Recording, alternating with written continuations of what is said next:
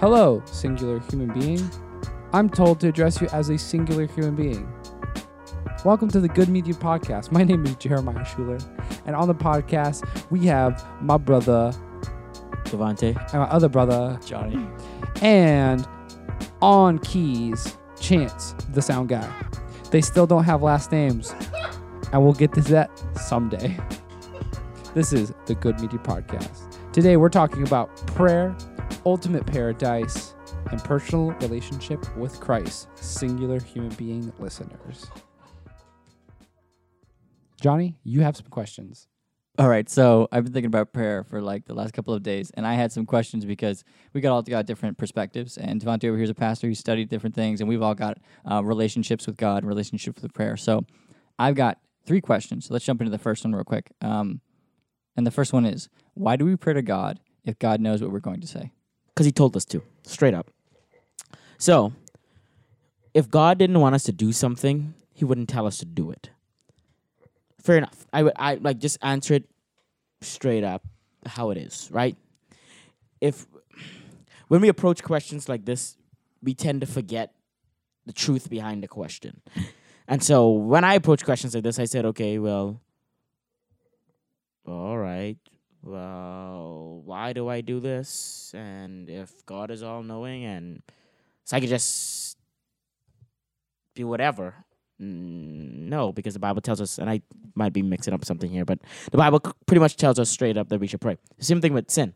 If grace abounds, should we just then sin? By no means, because the Bible says not to do it. It's like, So like Are the you reason nuts? is irrelevant. huh? You're saying the reason is irrelevant either way, because God told us to do it anyway, so it doesn't matter specifically. Yeah, so it's a command by God. So I would say that you're disobeying true. God by not praying.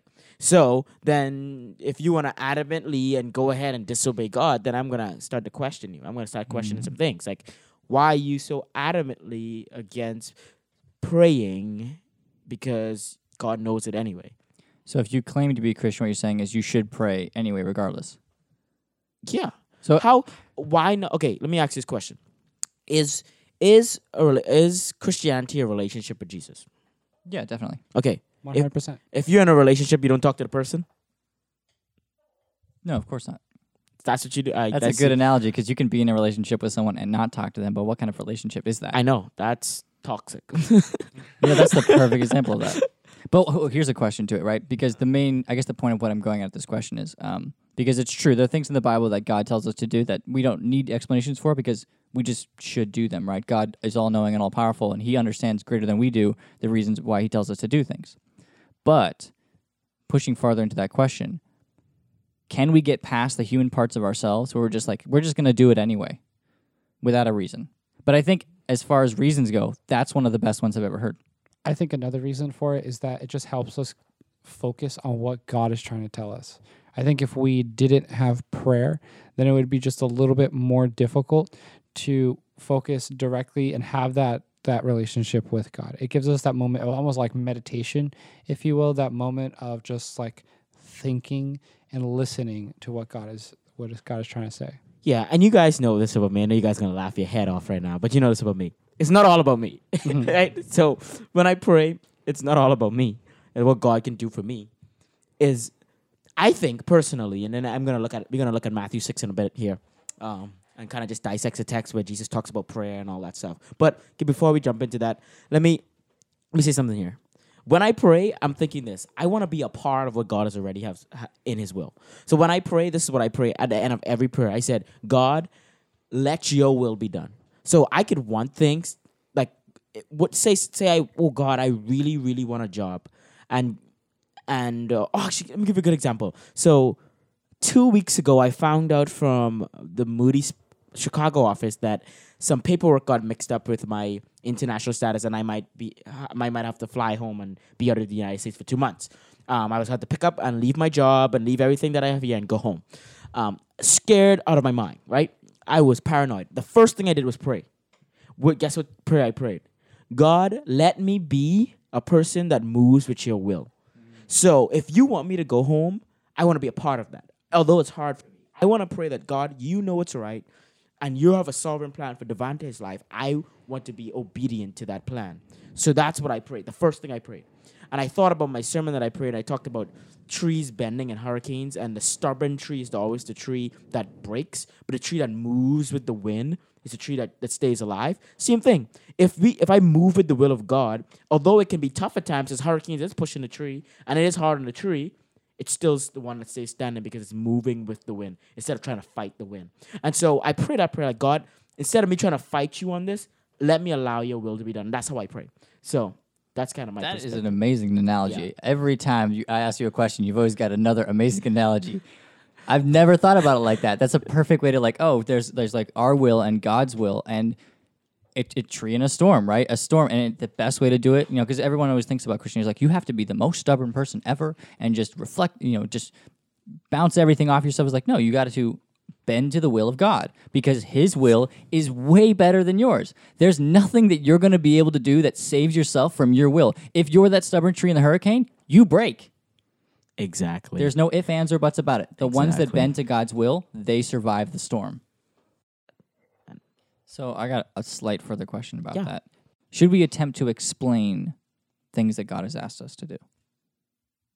I was reading this book on psychology over the past week, and it kind of addressed that. I wish I had this book to quote it, but it was kind of saying that God has presented this whole entire world for us, right? And He's a creator, and He has created us as beings that are creative, and that we should seek to understand what God has created and what is in front of us, right? With the understanding that, no, we won't understand every single little piece, and maybe our answers will never become definite, right? But we are still given the gift and the ability to create and discover. If you look at it kind of like broadly, right? If we were never meant to really ask and question and search the things that God has done, right? That we would never be where we are right now, right? Because God, like for instance, right? God created water, right? And water acts in certain ways that we have researched, and because we understand how water acts in certain ways, we're able to use it, right? For the good things and bad things and whatever way that we use it, right? So that can be applied as the same principle to things in the Bible, right? When you ask yourself, why does God have us pray, right? Maybe it's that searching to better understand why God has us pray and gives us a better appreciation for what we have. The book explained it way better than I just did. That's pretty good. So it's like, I think that's totally true. I think there's an inherent part of human beings that makes us want to understand things. Most of, I'd say, kind of the accomplishments of humanity from a secular point of view, and just any point of view really, are based on what we've learned, right? Learned about medicine, learned about technology, learned about people, the way things work, right? Our accomplishments come from what we learn. So I think maybe the value of trying to understand God is to learn more so we can answer questions, other questions that we have. I have a lot of questions that you can't specifically find a verse in the Bible that just directly responds to it.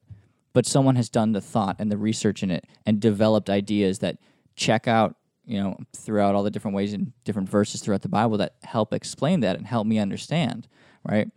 Maybe the Bible doesn't necessarily need to point out and answer that specific question, but it does answer that question in a way.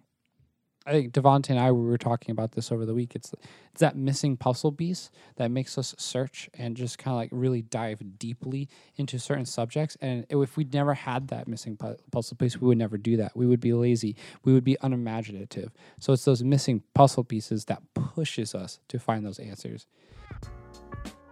Hi, everybody. Unfortunately, I have to leave the podcast, but I will be back. So enjoy Johnny, Devontae, and Chance, the audio guy. So Jamal had to lead the podcast, but we've got Chance in here subbing in. I'll do my best. All right, so to the question. Based on those questions that we just asked and what the conversation we just had, what do you guys think about apologetics? Because there's two sides of the arguments that I've heard. One is that apologetics is the way you're going to reach secular people because it's an explanation. You're appealing to the part of them that you're like, hey, you normally agree with information because you agree with the sources and it just makes sense, right? You believe that the earth is round because we have evidence that the earth is round. You believe in God because of all the evidence for God.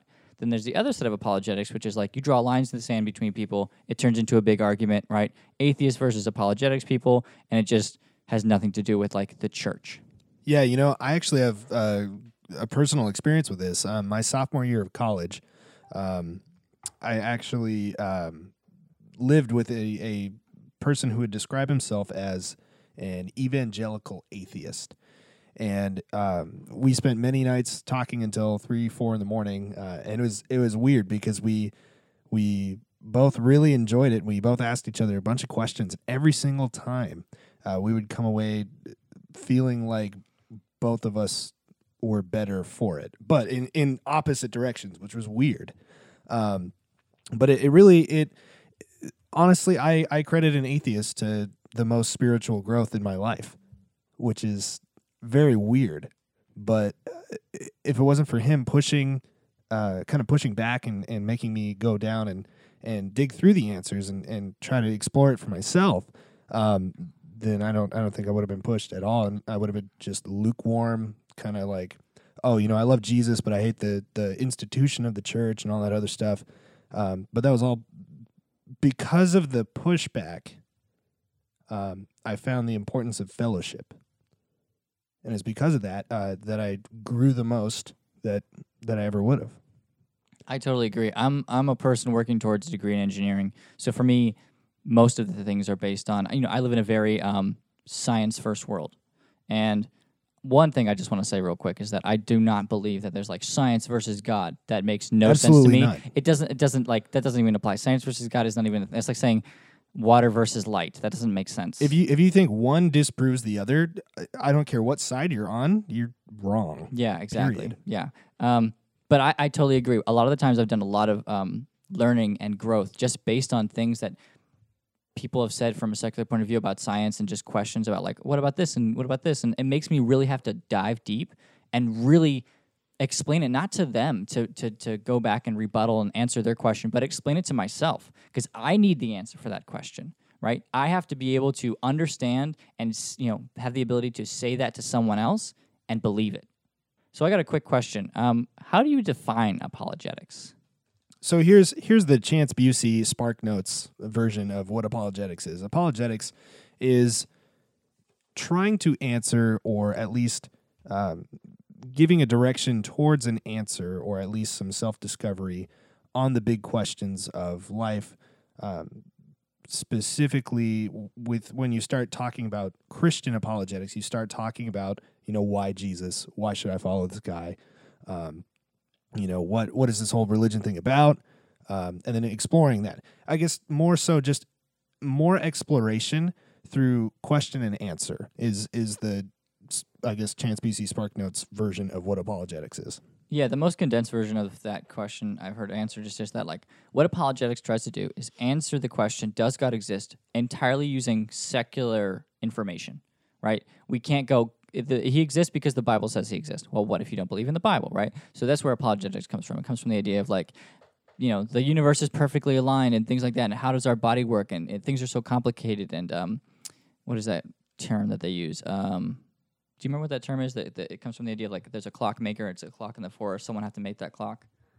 It's like universe. No, it's not universal design or intelligent design. So it's the idea of using intelligent design, that there's evidence that naturally, intrinsically exists in the world that we have, without thinking about the Bible necessarily, to prove that God exists.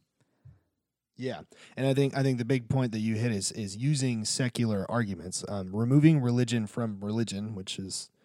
Well, that's why I think a lot of people have an issue with apologetics. It's like, where's the place of it if it's just to prove God, but that doesn't make people have a relationship with God? Yeah. You can believe in God and not have a relationship with God, which, I don't think happens very often as far as a human base goes. But, it says in the Bible, even the demons believe in God. You're no better than them if you're just believing in God. Well, I think a lot of agnostics kind of run into that problem is they may acknowledge the existence of a God, but they may not want to dive into a relationship with God. I have people that say, I am on the fence about whether God exists. I don't think that we're all here by just random occurrence. But I see, like, for an example, here's an example of a kind of an apologetic leading conversation. A big question: why do bad things happen? Like, okay, obviously the universe didn't create itself. Whatever you want to believe. But if a God did create this universe, why did he also create all the bad things? If he's really omnipotent, all powerful, always there, why did he create bad things? Why does cancer exist? Why does death happen? All this other stuff. And that's where you need to kind of remove yourself from your own personal, maybe, beliefs. However, they can be influenced on your previous findings through attaining your answer through secular, I guess, proof or Yeah, kind of. facts. So I'm going to say something. We probably cut it out. What's his name? Something Dawkins? Richard Dawkins. Richard Dawkins. So the idea of apologetics, and this applies everywhere else, right? Where you explain something purely based on the logic of something. So Richard Dawkins has that idea of, like, you can just explain away God based on the information we have. And morality doesn't exist because we're all just beings, right? It's like computers don't have morality. Animals are animals, they don't have morality, right? So there's nothing that's moral, because that's what, one of C.S. Lewis's arguments is that we all have an internal morality which proves that God exists because we can't give ourselves morality. There's nothing intrinsically in the universe that you can measure morality with that you just give someone. There's no morality blood. There's no morality gland. It just is in you somehow, and we don't know how it got there, which means there's got to be something out there that exists bigger than us that put it there, right? And that's the idea. That's the explanation of that. So, but there are some atheists who go, well, that's just cultural conditioning to believe in morality. Morality doesn't really exist. Everything is entirely not, absolute. So morality is just kind of, what does your culture believe? And because of that, he was pushed into the corner, or not pushed into the corner, but he was asked a question that if you do believe in those sort of things, you kind of have to answer. And the question is, if that's true, that means murder is totally fine. Rape is okay. Pedophilia is okay. Because if morality doesn't exist, then it's only us who defines what's bad. And humans can define things in opposition to what other humans are. So maybe for one town, murder is totally fine. So if you believe in those lines, you kind of have to accept the responsibilities of your belief. And the same thing goes for Christians. If you believe in God and you believe in what it says in the Bible, or just believe in that something had to make this, you have to accept the responsibilities of your belief. I think you're spot on. I think it's, but as it pertains to apologetics, I think apologetics means defense, to defend the faith, to justify the faith, I guess, per se. And I think what you're talking about there just now is apologetics. You defend the faith in the sense of, like, how does the faith pertain to morality, or how does the faith pertain to, this, It's And kind so of those hypothetical rabbit holes that you just keep going exactly. down. Or like answering the questions, like you brought up the questions, or like why bad things happen, like answer those, like the if this Christianity is something, why does this happen, And so, like, yeah, that's what I think apologetics is. It's just pretty much defense to the faith. So my next question is, what is the relationship between prayer and worship? So you got two ways of going at it, right? One of them is, like, how does prayer affect your worship? Or can you pray and worship, and how does that come together? Because prayer, one of the ideas is you do it by yourself, and it conditions you to be in connection with God, right? You're praying, your eyes are closed, you're not distracted by anything else, and you're just talking directly to God. You are putting yourself in a position to better focus on God. A lot of those definitions of what prayer is for fit in line with the definitions of what worship is for. You're putting yourself in a position to better connect with God. So there comes the question of, is prayer worship? How are they separate? What's the difference? Why do you do one in public as opposed to private? At risk of being very direct and maybe missing a point or two, prayer is worship, but worship is not necessarily prayer. It's like a square is a rectangle, but a rectangle isn't necessarily a square. Where you have prayer, where you're opening yourself up to God, but worship, I feel, is more of a physical action that you do, whether it's sing songs, whether it's go and volunteer at a homeless kitchen, whatever you do it for God, being worship. prayer, though, is more of a conversation. However, prayer, communicating with, building on that relationship, is in a sense worship as well. If that kind of makes sense. Yeah, because it sounds like there's a lot of times people say, I worship through this, I worship through service, I worship. And I think there's a good understanding there where, like you're saying, one can be the other, but the other isn't necessarily. Yeah, and one. like if you're singing in church, you can definitely sing the songs as prayers. I mean, look at Psalms; they're all songs, right? Mm-hmm. Am I in the right? Yeah, chapter? they're all songs. songs. They're meant to be sung, and they're prayers. Yeah. There's no fine line that says prayers cannot be worship. Yeah, no. What? Get the biblical scholar up here. No, I'm not. I'm not coming for no. Don't do that. I'm just saying like I think some of the psalms are prayers from the heart, and some of them are songs also from the heart, and so you see David crying out to God in some of these psalms, and it's like that is a prayer to God, and so as you talk about how prayer pertains to worship, I think. It's all. First, you have to define what is worship. Let's put it that way. You have to define what is worship, and then after you do that, after you define what is worship, then you have to look at what prayer is. So let's just take a step back and look at what is worship. And I feel like worship is giving everything from us and unworthy beings. Giving everything to the Almighty God, a worthy God, a God who's worthy of it. So in everything that we do and all that we do, we honor and praise. As our unworthy selves, we give honor and praise to an Almighty God. So that's what we're doing. We're giving praise and honor to the Almighty God in every stance.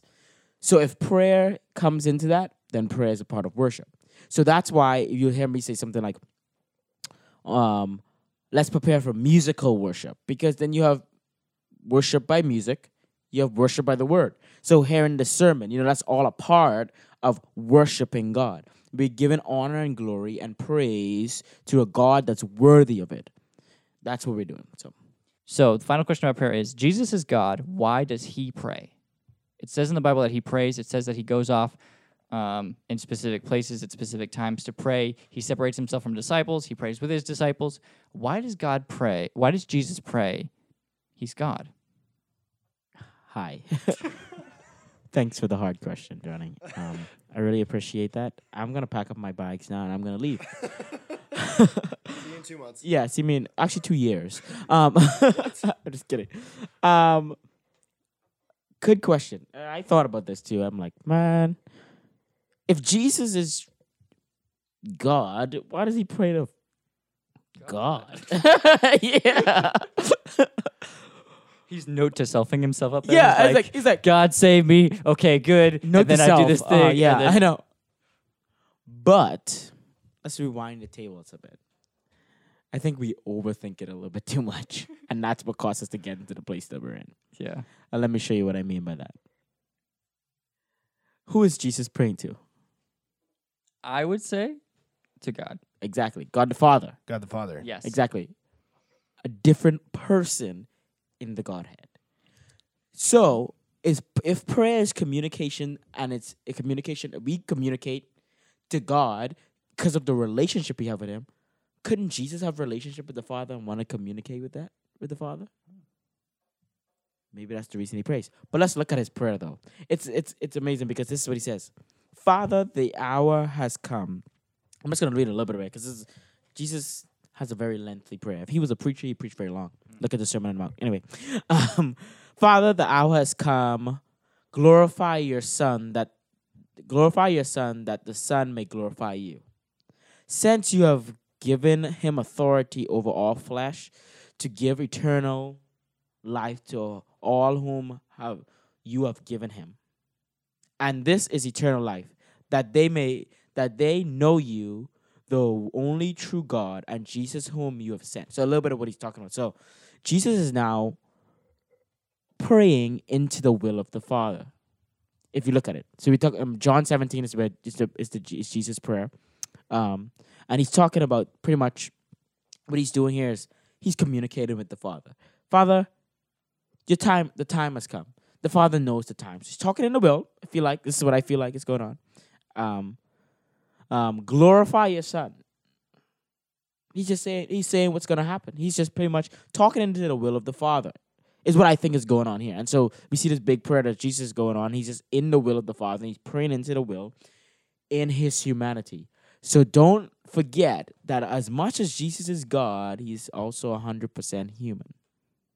So in his humanity, he's praying in the relationship that he has with the Father. You remember, you have Father, Son, and Father and Son has a relationship. And Holy Spirit also has a relationship. So he's talking. It's a matter of Jesus crying out to Father, which is, I think, fine. It doesn't lessen him at all. Because if we can communicate with God, why can't Jesus do that? God the Father. Because now what we're doing is we're getting into Trinitarian stuff, which is very hard. But when it comes to Trinitarian stuff, I have no, I'm gonna be honest. I've been to Bible college. That doesn't mean that I have no handle and grip on that. I do not know. But I could say this, we have to be careful that we're not making him this oneness. So we're not saying that, so how could God pray to God? Well, remember, although we're one Godhead, there's still three persons in the Godhead. Yeah, we shouldn't put human bounds of ideas of what one is or what three is. Yeah. In God. God supersedes our Because this is a understanding of what he mystery going on. The Trinity is a mystery going on, right? This is like a really mystical thing happening. And so, but when we say, oh, Jesus is God, he's praying to God, how does that work? Why does he need to do that if he's just God? He can just do it. You put out the relationship side of the other persons in the Trinity. He talking to another person, another part of the Godhead. One God, three persons. Like the song Holy, Holy, Holy says, God and three persons, blessed Trinity.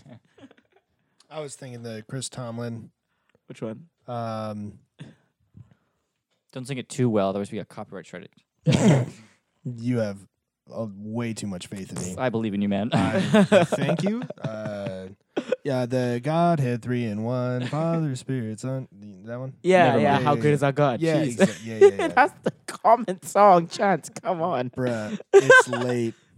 It's Monday. It's we record these on a Monday, if you didn't know. So That is fun. Yes, but yeah. So, not to go too far off, but it's based on the same thing. God, during that time when Jesus was praying to God, he was, I want to use the right words here, he was crying out to God, and he asked him a question. He said, God, can you take this cup from me? Right? And I would assume, and I don't know, I'm going to stray into some pretty gray territory here. So, one, why is Jesus asking God a question he knows the answer to? Two, does Jesus seem scared in this scenario? And if that's true, is fear okay? Woo! So, I preached a sermon about Jesus as the only way. I need to go to your church, man. And this is a punchline. This was my punchline. Think about this. Why is Jesus the only way, right? You believe that Jesus is the only way, right? True. You have to believe in Jesus Christ to make it to heaven. This is why. You said a piece of the verse. You didn't say the whole thing. Jesus said, if there is any other way, let this cup pass me. So if Muhammad could do it, let him do it. If Buddha could do it, let him do it. If there is any other way, let this cup pass me. What statement is Jesus making at this point? There's no other way than through him. God, that was my point, right? That was one of my points in the things that God doesn't know. God doesn't know how to bring you to himself unless through himself. It's no other way. And Jesus is saying that I'm going to bear the sins of the world on me. God, and if there's any way, this almost made me tear up, because think about this. This man is about to take a cross. He was about to be laid on he's about to lay his life down with everything that he had. And he said this, Father, if there's any other way, if you can please send Muhammad. If you could find anybody as perfect and sinless like your son to do it, to pay the atonement debt for the world. If you, Father, can do that, let this cup pass me. But there was no way. Jesus made a statement there. And we miss it because we're worrying about if Jesus knew or this and that. No, he made a big statement. There was no other way for the Father to let, because the cup couldn't pass him. We missed that whole point. We just thought, well, Jesus is God. Is he scared? No. Jesus made a big, bold statement, man. He said, if there's any other way, If Devante could do it, send him. If Johnny could do it, send him. Because this is, you know what was about to happen? We're about to hear Jesus scream out, Father, why have you forsaken me? We're about to hear, like, we're going to see this man be whipped and beaten in his humanity. That's painful, man. He was bruised for our iniquities. So the Bible tells us. So that's why I think he said that. He made a bold statement. So did Jesus has a fear? Is he scared of what's going on? I wouldn't say that. I mean, probably in his humanity, yeah, it's a little bit of frightened there. Like, okay, whoa, like, gee, yeah, I'm about to get whipped and beaten bad. But he knew he had to do it. Because I would think... Because remember, before this, he was telling his disciples that he had to go ahead and do it, right? That's what he was saying. And so, no, I think that was the punchline for the big thing. I was like, Jesus himself in Scripture says this. He says that if there's any other way, Father, take that cup away from me. But it wasn't. So he went to that cross. Yeah. Yeah. Yeah. No, you nailed that one. That's a perfect answer. That I was... I just thought Helps me about very that. much I understand thought that, yeah. about that. You know, it was amazing when that came to my mind. When I was thinking about that, like, for me, when I'm writing sermons, man, I'm mind blown of how awesome God is. Like, I don't know. I remember your brother Mateo was telling me, like, "Hey, that's why you have to pray through your sermons, and that's why you have to do all these things through your sermons." And I'm thinking about that when he's saying that, like, man, I hope I do that enough. I hope I'm in my word enough doing this, because, like, what God is doing internally to the preacher, I pray that this is happening. What he's doing internally to you, man, I never thought of it that way.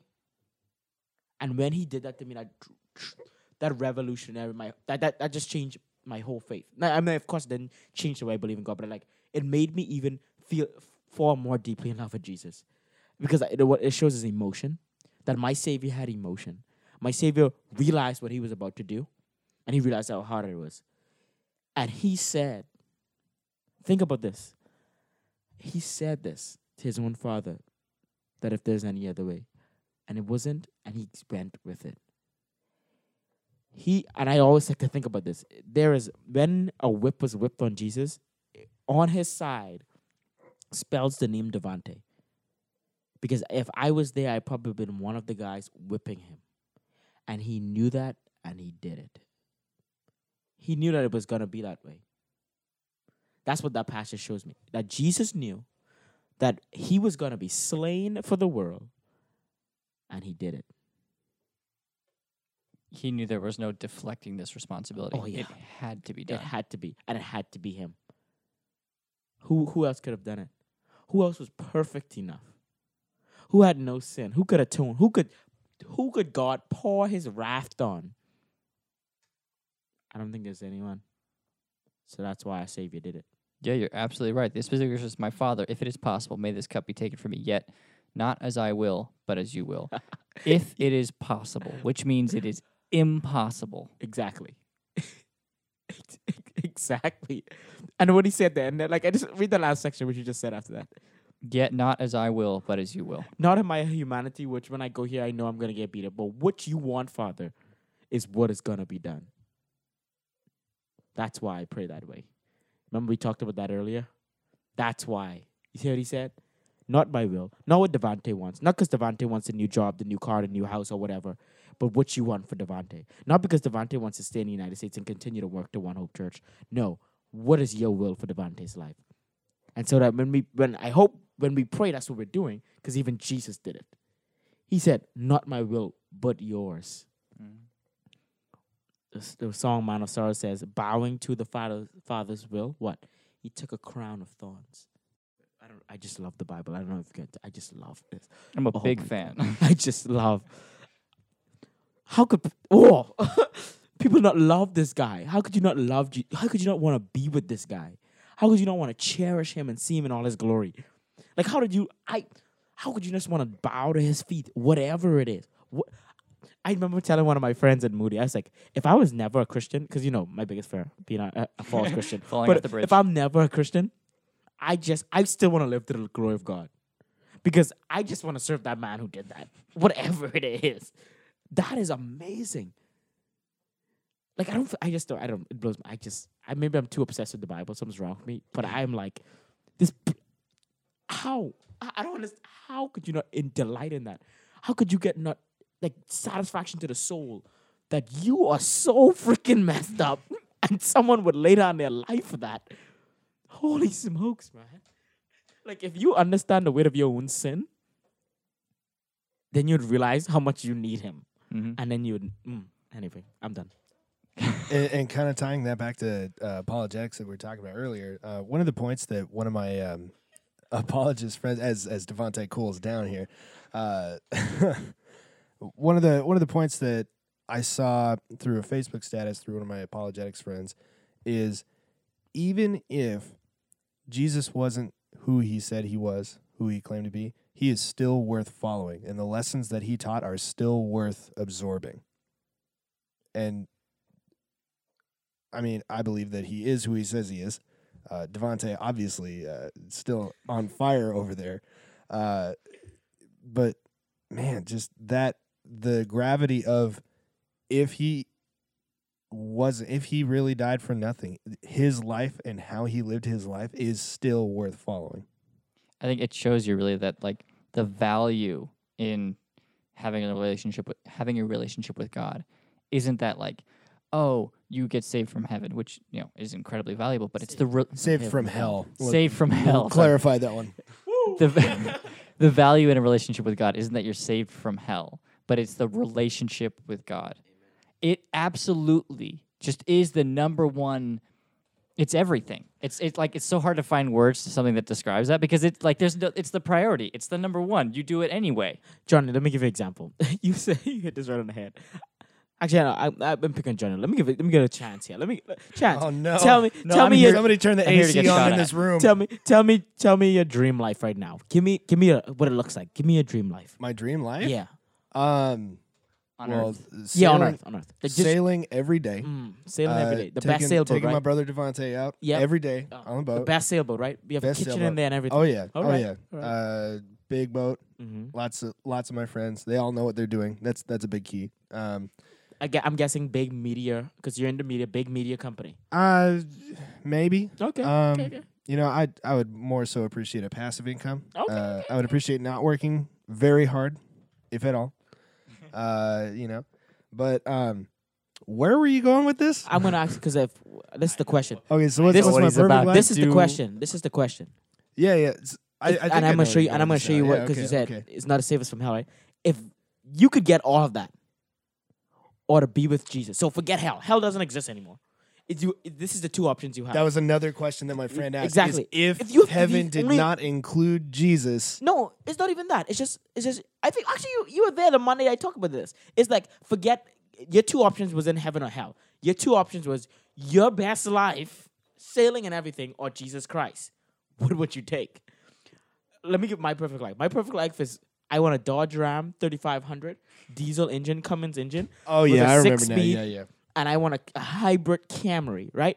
I want to live in the middle of Idaho, and I want to pastor a church, a small little church with about 80 people, and be away from society. I just be in my own and You're just more minister. conservative than I thought. I am, very conservative. You're way more conservative. Doesn't get more conservative than Central Idaho. Potato land, man. That's where. Homeschool my kids on the Abeka system. I'm telling you, I have the dream life. But the question is, if God says, Devontae, have it all, have the perfect kids, have 5 beautiful kids called Herbert, Helga, Earl, Irma, and Gerald. Have them all. Wait, are those the names? Because those are some German bad names. I just. Where are you from? There's a Jamaican out there named Herbert. If you Helga. if God says, have it all, have all of that, or me, what would I choose? That's the question. If it wasn't hell, if it wasn't a burning fire, cause see, that's what we do. paradise. We put it like this. We say, you don't want to burn. You see this? Take the kids out to camp. Look at that fire. You see how hot that is? Hell is 10 times hotter than Oh, that. Jeremiah is gonna be Yeah, jealous. I know. That's Jeremiah's line. That's what they do. Instead of saying, what if it was different? What if it wasn't hell? What if Jesus said, choose me or have everything you ever wanted? What would you choose? would you still follow Jesus in that aspect? Would you be in love with his glory and his awe? Would you want to be with him? That's where it gets scary. This is actually sparking a question that I kind of had, and when we were tossing around ideas for the topic, this is the big one that I had. Being friends with non-church going, kind of religiously ambiguous friends, we get together and we watch some stand-up comedy pretty regularly. One of which is my favorite atheist stand-up comedian, Jim Jeffries, and he throughout his routine will take jabs at religion, specifically Christianity. And one of the things that he kind of raised in his most recent special is his view on kind of a similar question, just a different angle, looking through a different lens. Why would I worship a God? And going back to apologetics, kind of tying this all together, why would I worship a God that says, hey, either love me or GTFO? Exactly. Because that's how we teach it. It's so human centric. It's so like, you know what you get if like you make this trade? You get everything you want. And like It's so God's messed involved up, somewhat, man. but you get everything you want, right? And I think, right, you make an excellent point. We got to really and honestly think about what our answers to that question. I know. I think I'm thinking about it right now. I think we're focused on all the good things that we could have, but what would we need to sacrifice to have that loving relationship with Jesus? But he's more focused on, if I don't accept him, I just have nothing. It's what's the disconnect there? There's kind of weirdly two sides to it, right? Which is you get everything, but you don't get God. Like you don't get any of that relationship with him at all. And I've said this before to someone else, but my entire kind of existence and why I do what I do is built on, like, I believe in, if tomorrow, I don't even know how this could even happen. If somehow someone convinced me that God didn't exist, I don't even know how this could happen, right? Like, even if, like, the dome of the earth came off and was like, surprise, you guys are living in a dome underground, I'd be like, all right, cool, God made a dome. But if it happened anyway, it would destroy and wreck my entire being, because I'm like, is everything meaningless? Is there nothing that exists? What am I? Like, every question goes away. There's nothing that... So, like, if you ask the question, if you get God or you get paradise, what is paradise if your internal brain is just messed up to, like, it's blended? You've got nothing left. Yeah. And I feel like, honestly, to our human minds, paradise to us is all the stuff our material. And I say our because I'm just like that, you know? Thank God for the saving grace of Jesus Christ, because Devante is just like that. My material mind wants to run after the material things. I don't want to surrender. In my sinful nature, that's not what I want to happen. Rather, what I want is for me to just want material things. That's what my sin nature wants, that. But God is so gracious that he plants himself in me. And it slowly changes my desire to want him. Even when the Dodge Ram is calling my name. I'm talking about, you know what I'm talking about, the big ones. You know, the Benz, the nice Cummins engine. It's calling my name right now. Diesel, though. Diesel, yes. Why wouldn't you want a diesel truck? Okay, we get that. Anyway, back on topic. Yeah, back on topic, because I never get a Ford, because that's only a fender off a rusty Dodge. Anyway, so I don't want to get in the... We were not paid by Chevy for this podcast. That Dodge is not Chevy, just saying. Also, Ram is... Okay, they're not paying me, so I should stop bragging. But all that to say, though, seriously, like, that's the nitty-gritty to what we're going to get down to. And it made me think about this. Like, you have to crumble in awe of who Jesus Christ is and the person and work of him. And you will just delight in his glory. And these stuff, like, I'm going to quote Voddie Baucham. He's one of the preachers I love to death. Here's what he said. God don't need you. Straight up. Let me show you how I know God don't need you. Because when you die, because you will die earthly, when you die, the earth is going to still be spinning at the same pace that it was. and someone's gonna get all your stuff. It's true. So true. It shows you, because we think, human wise, we think about material things so much. And it shows you, like, I would say, out of the list of things that are almost worthless, depending on a different context, you're dead, different context, your stuff is worthless. It's like the value goes to like -0. Now someone has to deal with getting rid of it, right? It's worse. Like, it's so temporary and insignificant. Like, think of any other, like, you've got everything in the whole world. You're Jeff Bezos, the richest man in the whole world. You can literally buy the moon if you wanted to, or something like that, right? Jeff Bezos, and this is dark, but Jeff Bezos gets schizophrenia, and now it's worth nothing because he believes he's a spider person haunted by the government, and the sky is fake.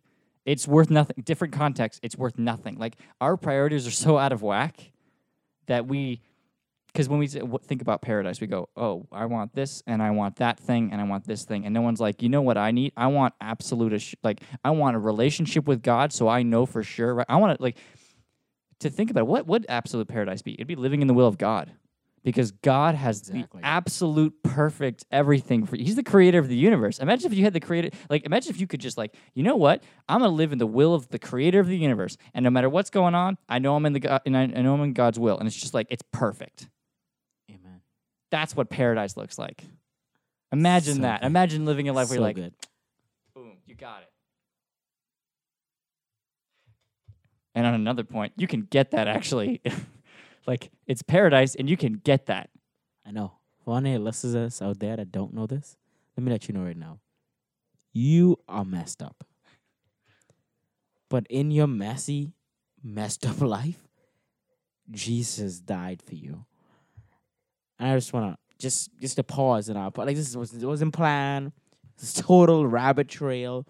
But as I literally just gaze in the awe of God because of what we're reading and how much he prayed, and something that's came to my mind, Johnny. You asked why Jesus prayed? It's because he prays for us. Mm-hmm.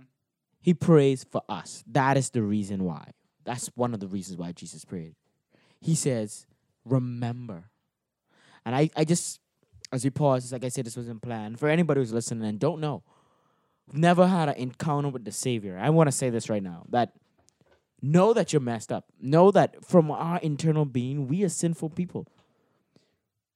And it's nothing that we can do to make ourselves unsinful. There's nothing in our being that can make us that. But there's a person who did the work for us.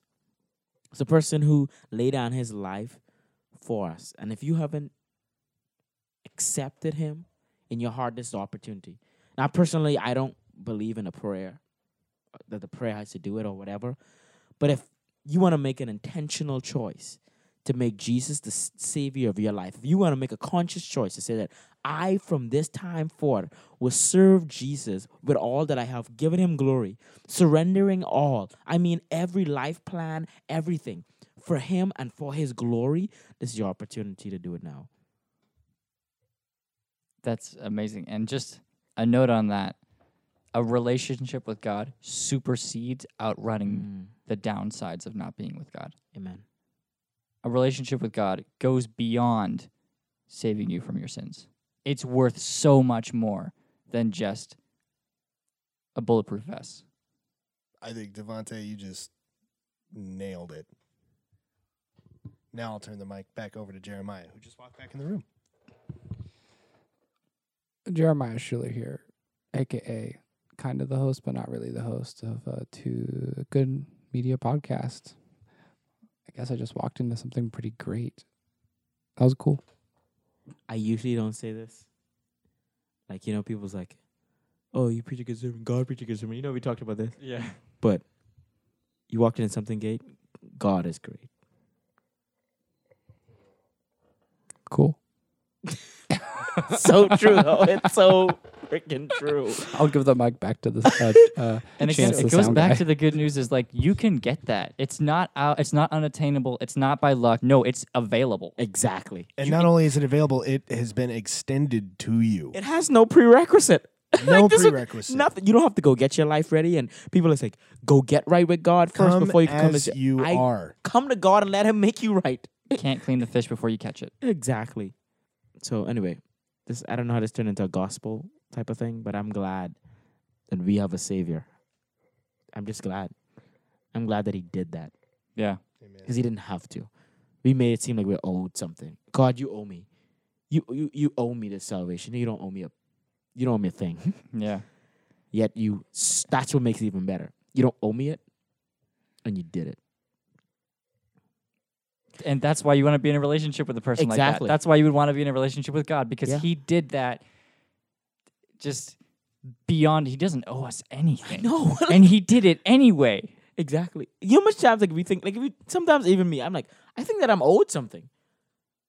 Like I make a mistake and I sometimes you have to pay forgiveness. God owes me the forgiveness because I'm a believer. I better get that crap out of my mind. You don't owe me a jack squat. He doesn't owe me anything. I owe it all to Him. Every ounce of it, man. Every single ounce. See Mateo over there holding his chin?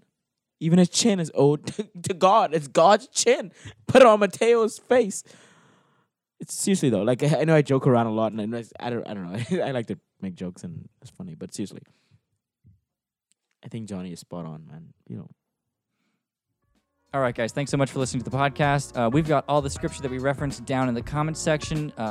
Like us if you can. Share us with the people who you think would be interested in these kind of conversations. Shoot us a question on Facebook, or if you're on Anchor, you can leave a voicemail. We will respond. We're looking to answer questions the same way that we answer questions today. Thanks so much for listening, and have a good one.